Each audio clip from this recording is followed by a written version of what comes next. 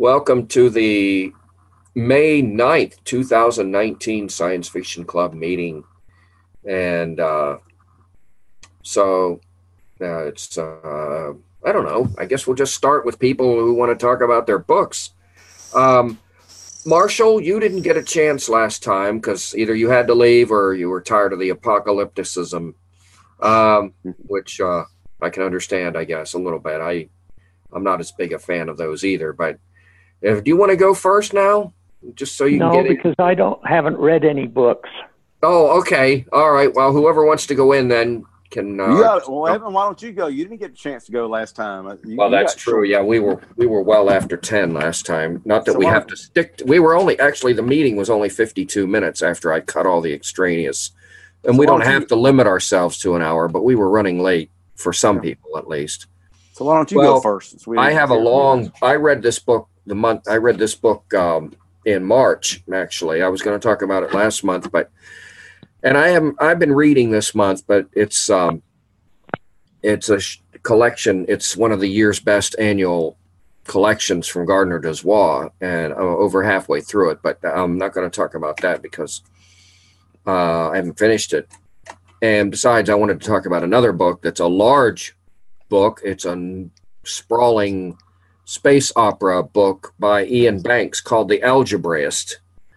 And I really enjoyed it quite a lot. I have problems with some of Iain Banks's books. I've read a few that I thought there was gratuitous violence in. And this one has a small amount, but not as much as some of his other books have. It's not a culture book for anybody who might be familiar with the culture. It's one of the few 2 or 3 science fiction books that he wrote that aren't in the culture. He wrote 10 culture books. He was a pretty prolific author before he passed away. He passed away, I don't remember exactly how old he was, but he was not more than 60 or in his early 60s or late 50s. I forget. He had a terminal disease. I'll have to look it up again on Wikipedia. I was reading about the culture the other day, but I forgot to look him up and see. But anyway, this book called The Algebraist is 24 hours long. It's, as I said, it's a big space opera that was shortlisted for the Hugo back in 2005. It didn't get it. I don't know what it was up against, but it was definitely a competitor. It takes place not on Earth. It takes place on another planet. It's about 2,000 years in the future. And the setting is definitely a contrast to his culture, which is kind of a utopian setting supervised by AIs. And people pretty much do what they want. And this one is a tyranny called the Mercatoria. And it is the protagonists are humans. And one of them is the main guy that the book spends most of its time on is called a seer. And he spends a lot of his time. And people live much longer than they do now. They can live for centuries or, over into the second millennium. And so he is a seer, which means he spends a lot of time with the other main characters in the book, which we don't see it from their point of view, but the main aliens are called dwellers, and they live in gas giant planets. And they have been around for billions of years. And each individual dweller can live for a long, long time, millions of years. They're really large creatures. And most of them don't have anything to do with the quick, as they call, people who live on ordinary worlds, Earth-like worlds, who live at a much faster pace. So the seers who go to visit them, they either go in craft that they can use to navigate in the gas giant atmosphere, or they go by remote. They put down a remote virtual sensing thing and they connect to it from a satellite or something. But the main character, named Fasten Talk, he goes down in a spacecraft to the gas giant world and spends a lot of time with the seers. He has to slow down his time sense. The technology in this book is pretty advanced. There's a lot of genetic engineering and stuff. And so people are human, but they've been, obviously they live a lot longer and they can do other things. And so now the plot, okay, there's a couple other things. There's the tyranny, there's the Mercatoria, and there's the galaxy is connected by wormholes. And these wormholes have been around for a long time, but they can be disconnected. There, in addition to the Mercatoria and the dwellers, who are not governed by the Mercatoria, they are not part of that. They don't submit to anybody's authority, and they can fight when they have to. And they're very good at it. The galaxy is connected by wormholes. There are thousands of them. There was a war several millennia ago that supposedly eliminated all the AIs, and there are still organizations in the Mercatoria that go down and hunt ones that manage to slip past and still be around that they've detected. And so there are wormholes, and there's the Mercatoria, and there are Beyonders. They're called Beyonders. That they're against the Mercatoria, and they fight a guerrilla war, and they sabotage wormhole connections when they can. And that can be bad for a world because it takes, a ship has to come back at as close to light speed as it can to reestablish the wormhole connection. So that can take centuries if somebody out, away from a main part of the galaxy, which this planet is. So the plot is that the seer, who's the main character, he managed to get hold of something that he wasn't really aware of at first. He gets information from these dwellers, and they talk about all kinds of things, and he gets, their cultural information, and so he managed to get this list, or part of it, which supposedly delineates a list of millions of wormhole connections that the dwellers have that has not been divulged until it was mythical, as I said, but there appears to actually really be such a list, and he got part of it. It's in 3 parts, and there's a part that has coordinates, and there are 2 parts. That's what's called the algebraist. That's a formula that, when you work through it, tells you what those coordinates mean. So that tells you where the actual wormholes are. And of course, the Mercatoria is just dying to get a hold of this list because, that would just, connect all kinds of worlds that are no longer connected or were never connected in the galaxy. But there's another guy who's in a part of the galaxy that has been disconnected for a lot longer, for many centuries, and his name is Luciferus. And that is pointed out early in the book that it is not a coincidence that it sounds a little familiar.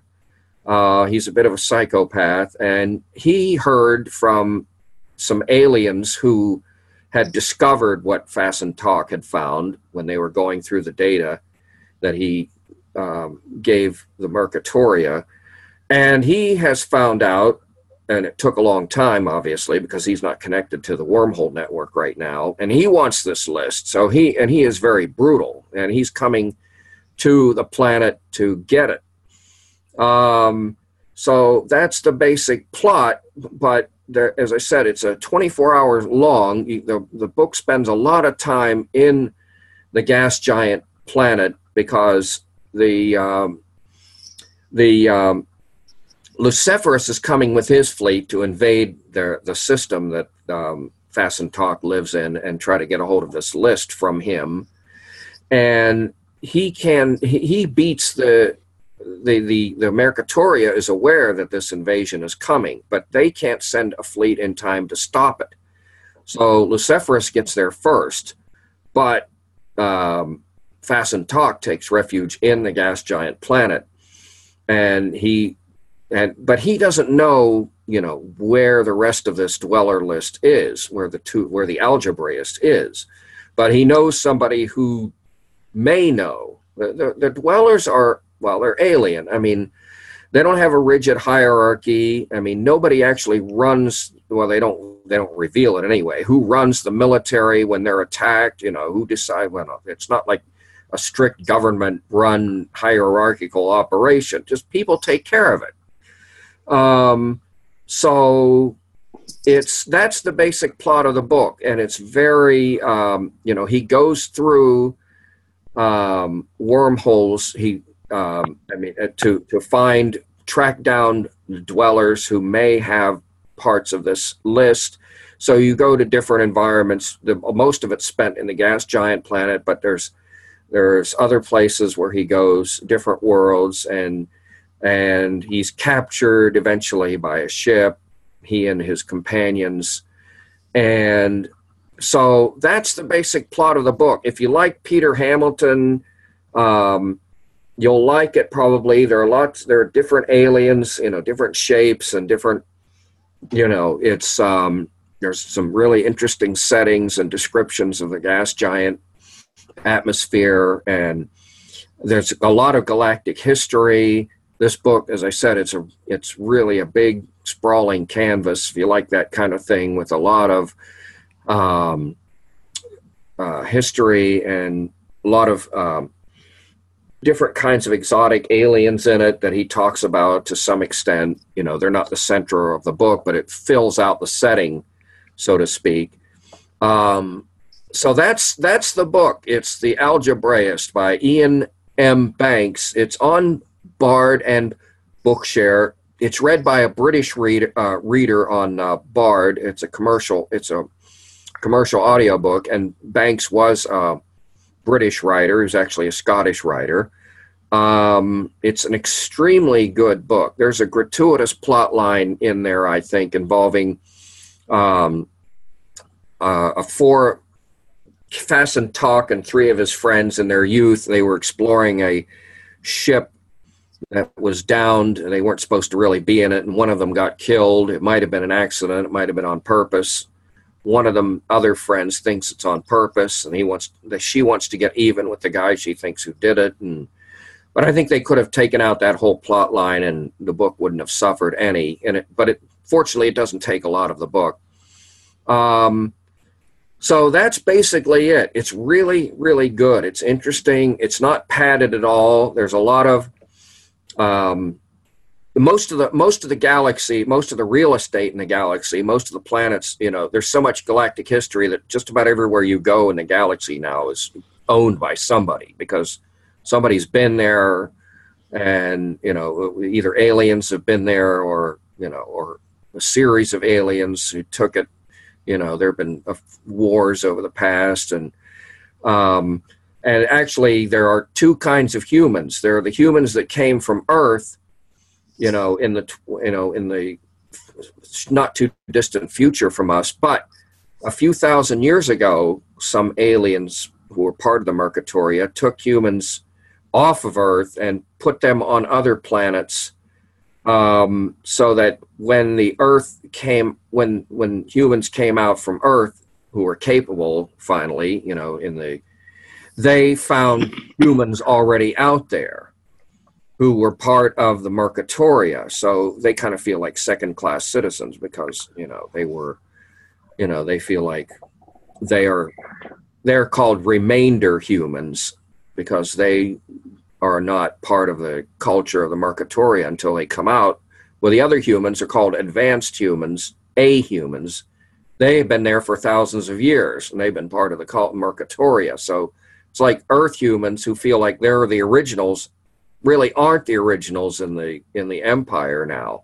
So anyway, and there's some resentment about that. But anyway, that's the basic story. There's some surprises in it. It's interesting. The aliens kind of have the dwellers are kind of like, they're not really all that serious and solemn all the time. They have, some of them like to party and stuff, and so it's it's got some fun, but it's very serious. There are nukes flying around at certain points, and there's some serious stuff going on, but there's some humor in it as well. It's very intelligently written. If you've ever read much of Iain Banks, his books have this intelligence about them. It's hard to, I'm sure you guys have read people who just give off this air that they really are in command of their writing and they know what they're doing, and they they just have this feeling about them that they're very articulate, and Banks writes that way.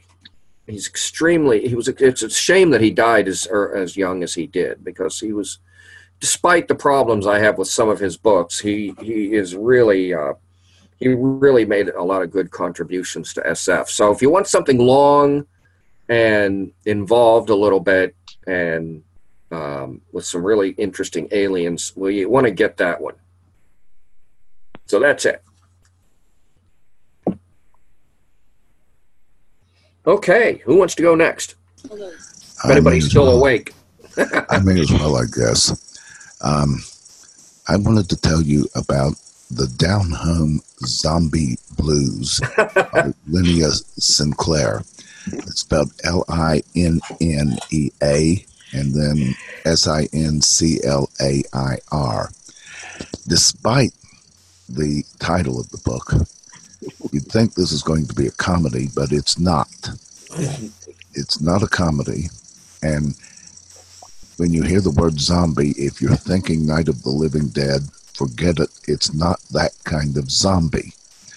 The setting is present-day Earth, contemporary, but unknown to the people of Earth, there is an intergalactic civilization out there. I didn't say just galactic, it is intergalactic. Mm-hmm. It is huge. And they have laws and rules such that uncontacted planets like Earth are not to be allowed to know that they exist until the people of Earth get out there into the galaxy themselves and then find out that they're not alone. But among these galactics, there are criminals. There are certain things against the law, and there are criminals that do these illegal things. And one of these illegal things is zombies. The zombies that are being referred to are biological robots. They can be created individually, or more efficiently, they can breed. And these criminals want to turn Earth into a breeding ground for their zombies. Now, of course, the criminals, it is in their interest to keep their existence a secret from the Earthlings themselves, at least until the zombies really start proliferating and start using human beings as food. But I might mention that just like in the book that was just mentioned, there are already out there in the galaxy, there are humans that is part of that intergalactic civilization, because the humans, Earth has been under observation for thousands of years, and every now and then somebody has to be kidnapped.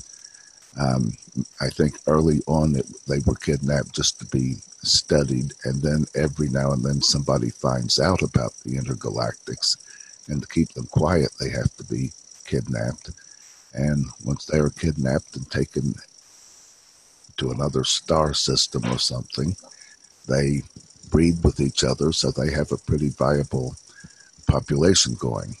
And of course, if the civilization is going to send somebody to Earth to observe or to intervene in something or whatever, they're going to have to send a human so that they won't be recognized as aliens.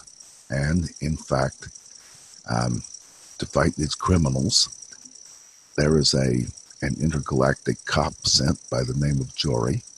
She is a female cop who looks just like a human. She is a human, only descended from humans who were removed from Earth who knows how long ago. It also happens that it is in the interests of the criminals to send humans to Earth too, so that nobody will be able to identify them as aliens, at least not until their zombie breeding program gets well underway.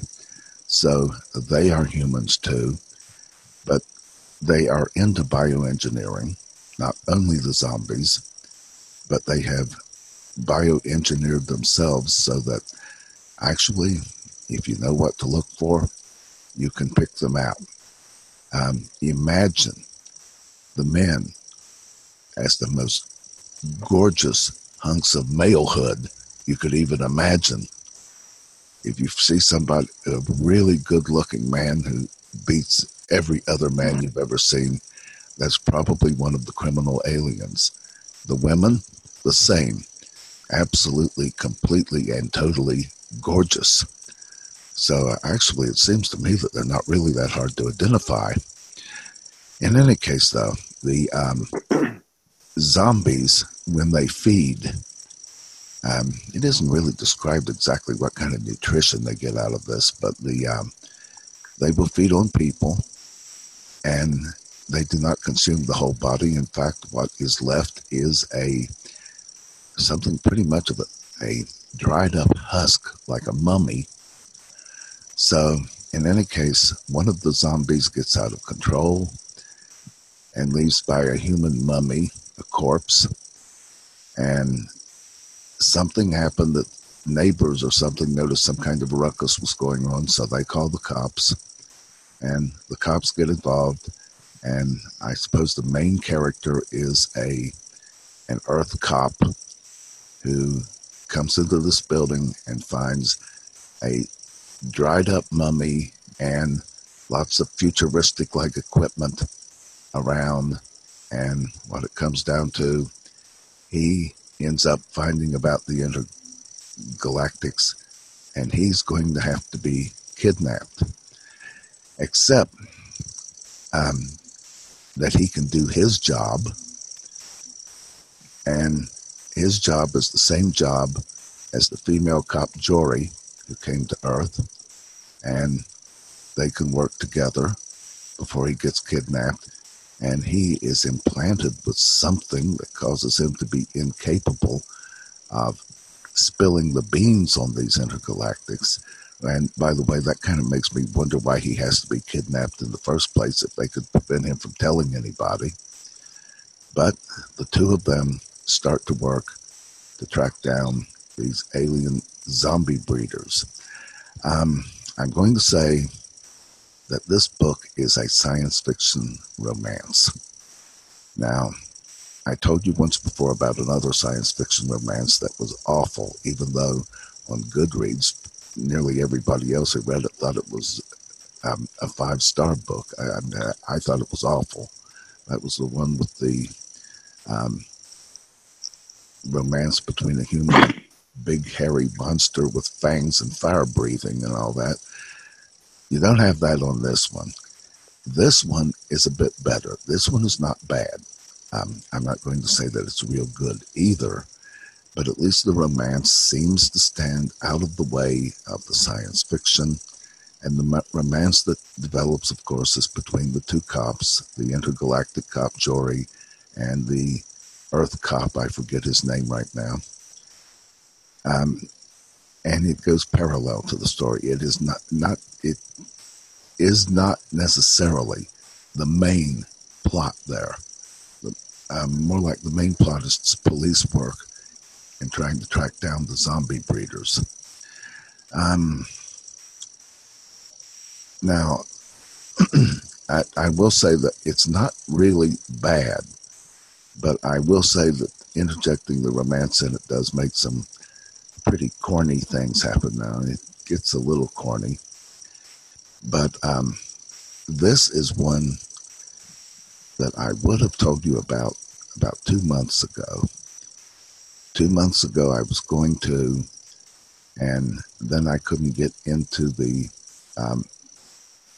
this room.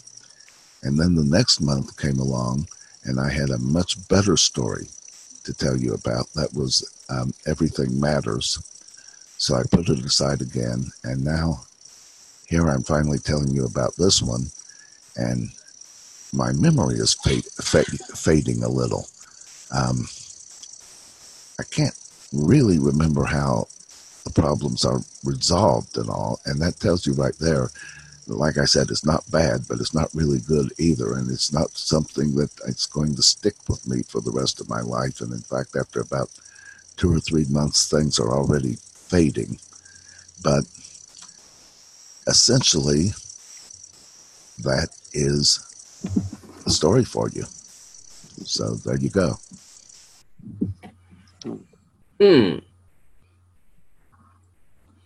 Yes, I would say too. I thank you, both of you, for such erudite, intricate explanations. Now, that's that on Bookshare, or is that where? You can find that at Bard. Oh, okay. Yeah, I just put it on my wish list. Would you say that I'm kind of unclear. Do you recommend the book? Pardon me? Do you recommend the book highly, or with reservations? I don't highly recommend it. Like I said, it's in places it gets kind of corny, and after only 2 or 3 months, the memory of it is already fading. Mm-hmm. So it's not something that I would not call it a really, really good book that everybody should read. But again, it's not really all that bad either. And if you are a romance fan and a science fiction fan, then I guess you'd really like it, because you get both here. And even though one of the romantic partners is from outer space and the other one is from Earth, they are still human, and they are humanly attracted to each other. But I will say that neither of them are nearly as attractive as these criminals. And by the way, that's one of the corny parts. What beautiful people these criminals are. What's the title? What's the title again, Roger? I know it's got zombie sound. The title is The Down Home Zombie Blues. I love the title. The title's great. I mean, the title's worth the definition right there. That kind of attracts me. But I was going to bring up a book that I would like your opinion on. I have it on my stream, and I keep things getting in the way of my reading it. But it's called Red Rising, and it's about Mars. I think it's not too far in the distant future, and I think there's some political themes in there. Yeah. And so if someone knows more about it, I have a feeling I will like it. I just haven't gotten into it, and so anything anybody can share with me would be great. Well, it's pretty harrowing. I mean, the guy goes through a lot of, I don't remember it real well, but it's a very tyrannical, and he's got to go through, he's trying to, oh man, I'm trying not to say too much, because first of all, I don't remember a lot, but I just remember that, he goes into this training to serve in some army or other, and he is, but he's, I think he went in because he was, against the system, not for it. So he's like a double agent or something, but there's a lot of violence in it. I remember that. We didn't read the sequel. Lucy and I read the first book together, but it's pretty violent. Oh, thanks. Mm-hmm. I don't know. I sort of liked the theme that he was somehow, there was a servant class on Mars. Right, and he comes out of the servant class. Right, and there's the elite and the servants, and he wants to train so that he can overthrow the elite class or whatever. But he goes through, and he's, I don't remember a lot of details of it now. Yeah. It's been a few years, I think, since we've read it, but I just remember there was quite a lot of violence and stuff in it. So it's, if you don't mind that, I mean, you might enjoy it. It's suspenseful. It's, will he be caught? Will he be able to get through? And, what happens when he finally makes it, if he does, to the It's really. I generally don't like violence. It kind of makes me cringe. It depends how it's handled in the book, I suppose. If it's really graphic, it depends. But mostly, I try to avoid the violence. But thank you for telling me that. I don't really have another science fiction book to share, so I'm going to defer to you other guys. I was here for some recommendations. Well, that's why I say when I recommend something, if you like so and so.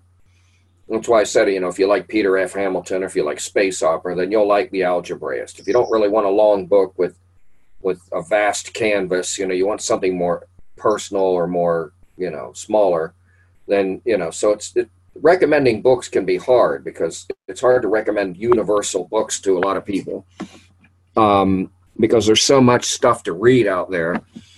And so when I recommend a book, I try to recommend it to people who like other stuff. Oh, yeah, of course, yeah. Similar vein. And let me say something else about the Down Home Zombie Blues. Like I said, one of its main problems is that it's a romance, and romances are not exactly, most romances aren't exactly considered to be of high literary quality anyway. But unlike the other science fiction romance that I told you guys about, this one, I think that the author actually does know something about science fiction. And that's why the science fiction part doesn't really come off as that corny as the other one did. So you just might like this one, especially if you are into romance. So, Marshall, you don't have a book, right? Nope. You've read books for how many years? Surely you got something you read long ago. Nope. Not really. Okay. Well, Alan. Yeah, I'll go. I might have to say, y'all gonna have to forgive me because I'm in so daggum many book groups that I hardly even have a chance to read for entertainment. So if I can find a book that I want to read for entertainment that I can pigeonhole into this group, even though it's not purely science fiction, I'm going to do it. So my book tonight is really more fantasy, but it's a classic. It's The Hobbit by Tolkien, which I imagine a lot of y'all have read. And but I'm reading it on Audible. I can't really. I'm reading. I've read The Hobbit and I've read The Fellowship of the Ring. I'm going to go through all of them. Of course, I've read all these before, but I have to strongly recommend the Audible versions of them. Those are the ones I'm reading now. If you've got any Audible credits you can spare, because Rob Inglis, who reads them on Audible, is outstanding. He's British. There's a British narrator that reads one of them on Bard, but he pronounces Legolas Legolas, and I really couldn't forgive him for that. So it's. I put a lot of stock in the narration and the quality of the production and stuff, and the audible renditions of these are very well done. There's a lot of I mean, I don't know. I'm assuming everybody's read these before, but maybe not. There's a lot of songs within the Lord of the Rings and in The Hobbit too. And this Rob Inglis guy, he puts everything to tune, and he's got a great singing voice. So. I know that really neither here nor there, but I enjoy the production part of it. And for those who've never read The Hobbit, it's the story of a hobbit, a halfling, Bilbo Baggins, who gets invited as a burglar to go with a group of 13 dwarves who are going back to their homeland to try to get their treasure. From a dragon named Smough, who's kind of like taking over everything. So it's pure fantasy. I guess it's no way you can call it science fiction. So you'll have to forgive me, but it's a good story. And I've read it many times. Yeah, I'm sure most people have. The Lord of the Rings just gets better. I'll talk a little bit about the Fellowship of the Ring, which I read too. But does anybody remember the name of the guy that kills the dragon in The Hobbit? I thought that was kind of interesting. Bard. Very good, very good. Bard the Bowman. I'd totally forgotten that, and or didn't make the connection. I guess the first time I read it in print, of course I knew Shakespeare was a bard, but bard's got a different meaning nowadays since I'm getting all my books from there. But I was kind of surprised to hear that. I thought that was pretty cool. But I really the scene where Bilbo is playing the game of riddles with Gollum is very well done. This guy does a real good job of doing Gollum's voice, and I'm looking forward to. I think probably he's going to appear mostly in the Two Towers in the trilogy, The Lord of the Rings, but Mostly, yeah. Yeah. But the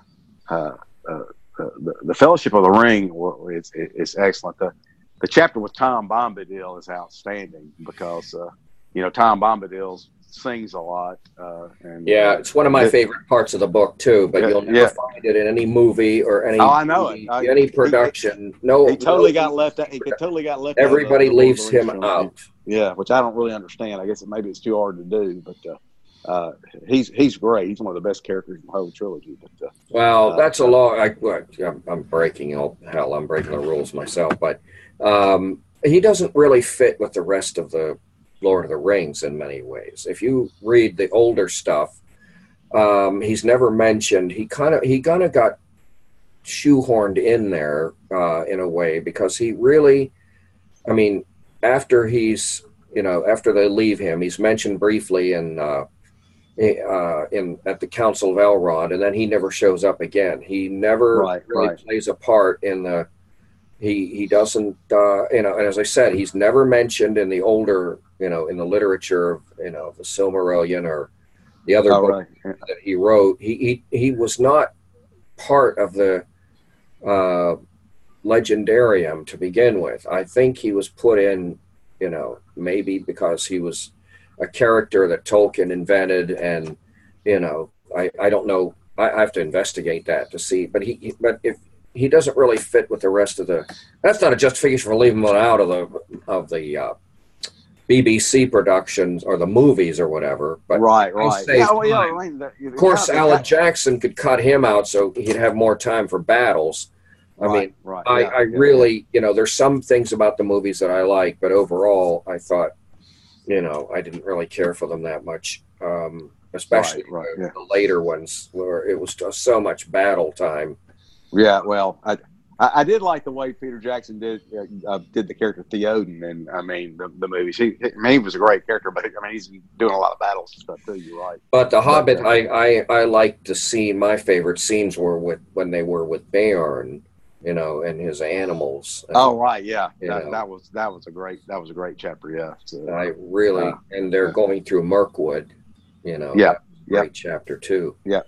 That's interesting though. Talking about being politically correct and stuff, how, they insult Bomber for being fat and, he says, I'm always last, because they want to take him. Well, and Thorin says, well, you shouldn't be so fat. Yeah. You can't say, I don't think you could say that in a book now without somebody doing it. Right. Yeah. Yeah. Anyway, you can't fat shame anymore. Now people get all over you. Yeah. But anyway, back then you could say that, and nobody would.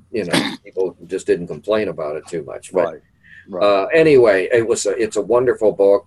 Right. Yeah. It is. I thoroughly enjoyed it. You're right. But I hope we won't set a precedent with this. Let me get in there with a comment about pronunciation of names. I read the entire Lord of the Rings saga, the trilogy and the Hobbit and the whole bit. Right. Way back when I could read print. Yeah. Actually, back when I was in high school, and so I kind of had to come up with my own pronunciations of names. Right. And then there was Smeagol. That's the pronunciation I came up with. Which is correct. Yeah, Smeagol, Smeagol. And I have always thought of that character as Smeagol. But then along comes movies and audiobooks and what have you, and everybody else pronounces it Smeagol. And Right. in my mind, every time I hear him called Smeagol, that just grates on my nerves. To me, he will always be Smeagol. Right. Right. Yeah. And that's actually the way Livingston Gilbert pronounced it when he read The Lord of the Rings for NLS back in 1972. I don't know about the later readings because I haven't read them, but that's the way the original person who read The Lord of the Rings for NLS pronounced it also. Okay. You know what? I don't read much science fiction, but I did read one this month, so I thought I'd come and talk to it about you. But since you all do read a lot of science fiction, you probably already know about this book. It's called 48 Hours, written by the author of 4 Seconds After. And if you've read 4 Seconds After, you know that was a book about a nuclear weapon was set off in the atmosphere and started a magnetic pulse, which cut off all the electricity everywhere in the world. And this one is a sunburst, energy coming from the sun, and it's detected. And if it goes off a little bit before they should predict, then it'll miss the Earth. If it goes a little bit later, then they think then the Earth will be passed and it'll miss again. Otherwise, it's going to hit the Earth right square on. And that's going to be the end of all life on humanity because of radiation will kill everything. And the only way for anybody to hope that they might survive it is to go deep, deep underground. And so there's people trying to find a place to hide underground. And of course, there's all kinds of panic and everything. Everybody trying to get into the same place. And so it's a pretty good book, but since I read both those, I didn't think it was quite as good as 4 Seconds After, because 4 Seconds After was so plausible, something that could really happen next week. Well, it is more right. It is more plausible than the Sun one, definitely, because there are several countries who could just do it, and some of them I have a feeling might just do it for the heck of it. I don't know if it's any more plausible. I think the sunburst is 100% going to do it, but as they explained in the book, it's not. I mean more likely. Forever, it's going to be a sure thing. It's only more likely. Right, that's what I meant. Yeah, more likely. It's more likely. But anyway, so there's a couple of books that, the book that I thought was 48 hours. 48 hours, and it's not the greatest book, but none of science fiction I ever read is the greatest book, but it's pretty good. I think you're the second person who, didn't someone else talk about that in the last month or two? Alan? Or somebody did. Yeah. What's your name? What's your name? My name is LaDon. LaDon. Oh, I think I've seen you on some mailing lists. Yeah, maybe so. Yeah. Yeah. So, right. That's, the EMP Pulse. That was the first book. And then there was one in between there too. There was one that was after the kind of the recovery from the EMP pulse, but I didn't like that one very much. Who's the author? What's the author's name? William Forstchen, something like that. What is the name? I forgot. I think it's Forstchen. I think it is Forstchen. Yeah. I'll look it up for the Newswire. Don't worry, I'll find him. And surprise, it doesn't sound like any of us have read it after all. You thought we'd all read it.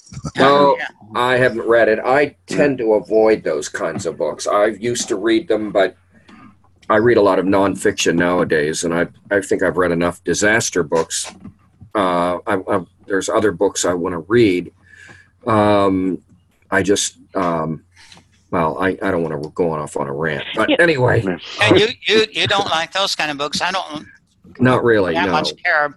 I don't that much care about books far, far away and Yeah, see, I far like in the that. distance and all the stuff that's not possible. 4 seconds after that's possible. I That's the kind of thing I like. don't like the post-apocalyptic books. So we all have our. I've read some I liked Rebirth by John Wyndham. That was a post nuclear book, but it was set quite a ways afterwards, and there some mutations created telepathic people, but they had to hide their telepathy because anybody who had a visible, discernible mutation was killed. It was a rigid, which is kind of understandable when you think about it, that humans might go that way to protect themselves from, dangers. They get suspicious and superstitious, and you just reminded me, and it's not a book, but Apple is starting a new streaming service, and they have a new series they're coming out, and a virus has attacked the world, and most people have died, and those who did not die all went blind. Everybody is blinded, and then the story is several hundred years later, and the people who exist now can't hardly remember or can't hardly believe that there was ever a time when people could see. Sounds like something that might be interesting later.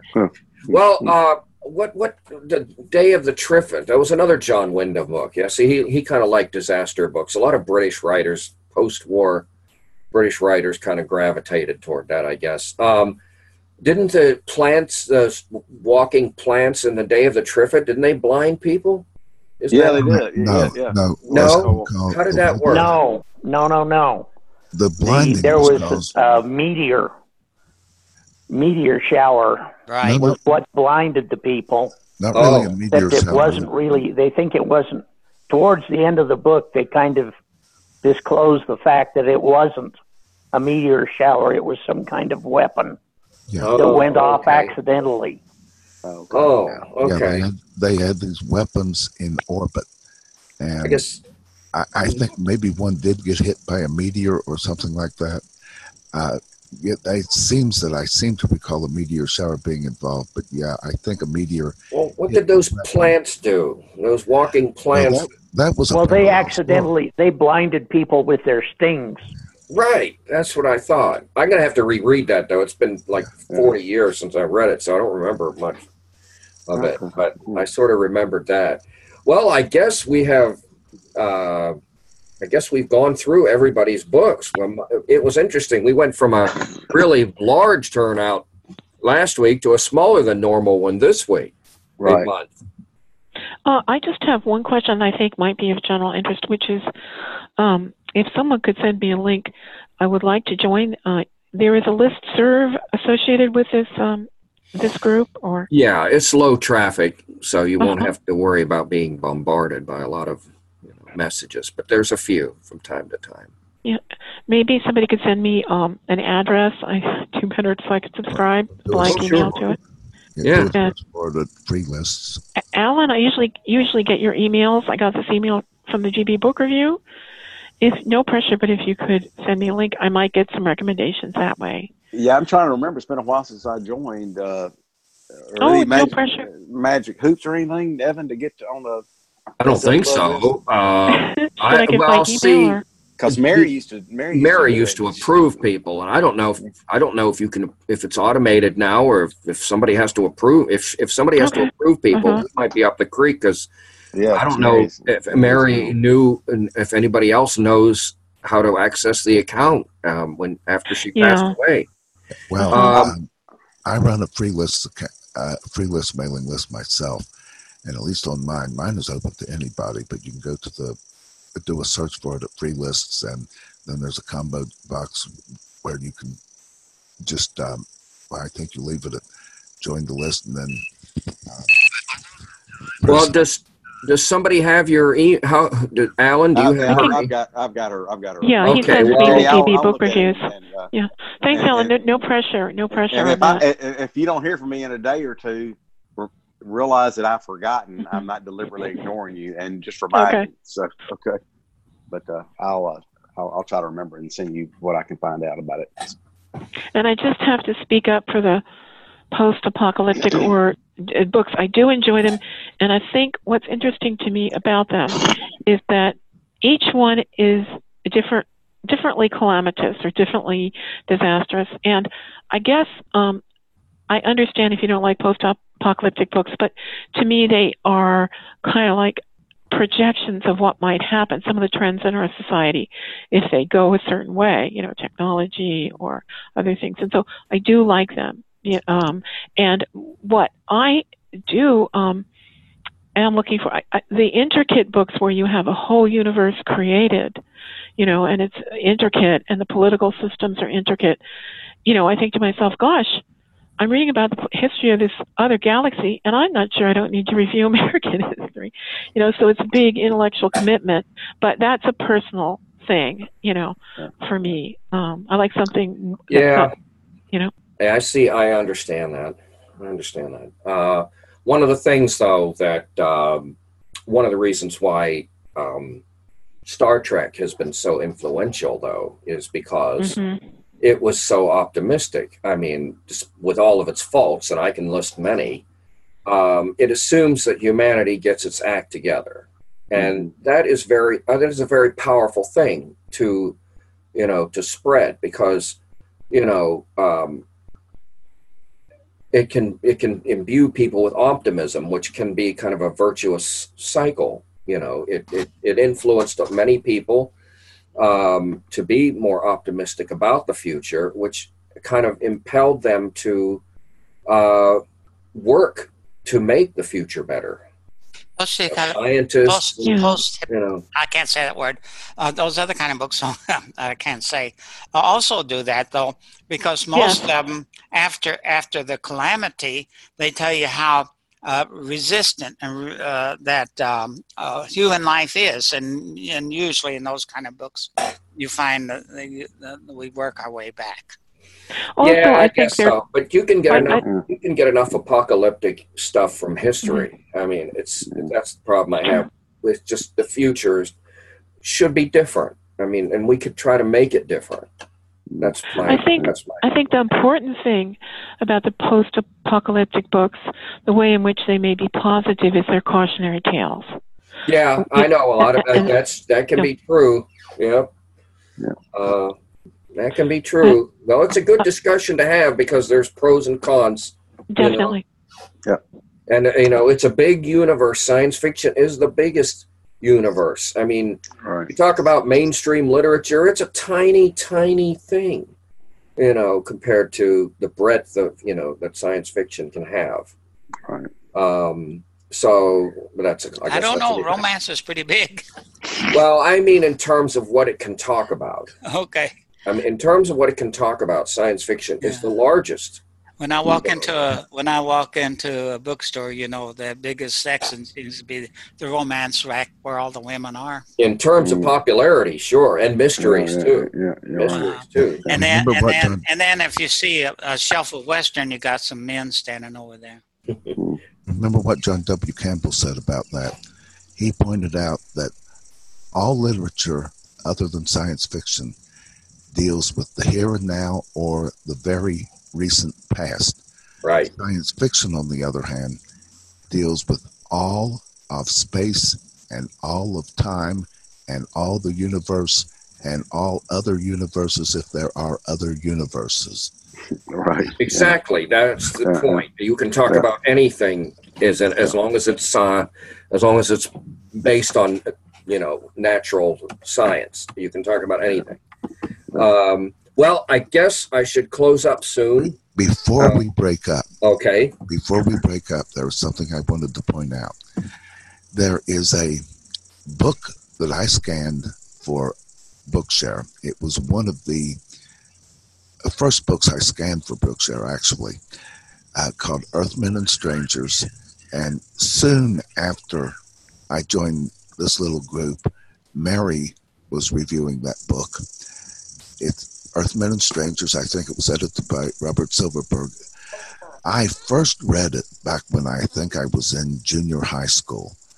And then I came across it again when a neighbor whose husband had died many years ago. She still had his collection of science fiction books.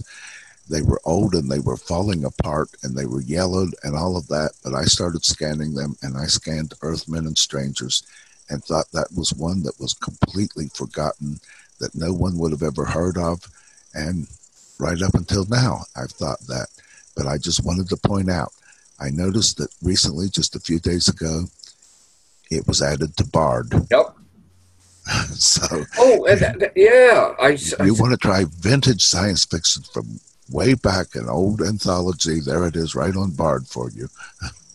Yeah, and your book reminded me of something else that just showed up on Bard today. It's not science fiction exactly, but it's close. It was about this guy who, and this is a sequel, who believes that lost civilizations, that were high-tech aliens helped ancient civilizations, and that's how they achieved some of the great, the things that they achieved. If that's nonfiction, I consider that a bunch of. Well, that's what I mean, but it kind of reminded me of your book, because it's kind of like people playing around with ancient humanity. It was kind of like the same theme of this book.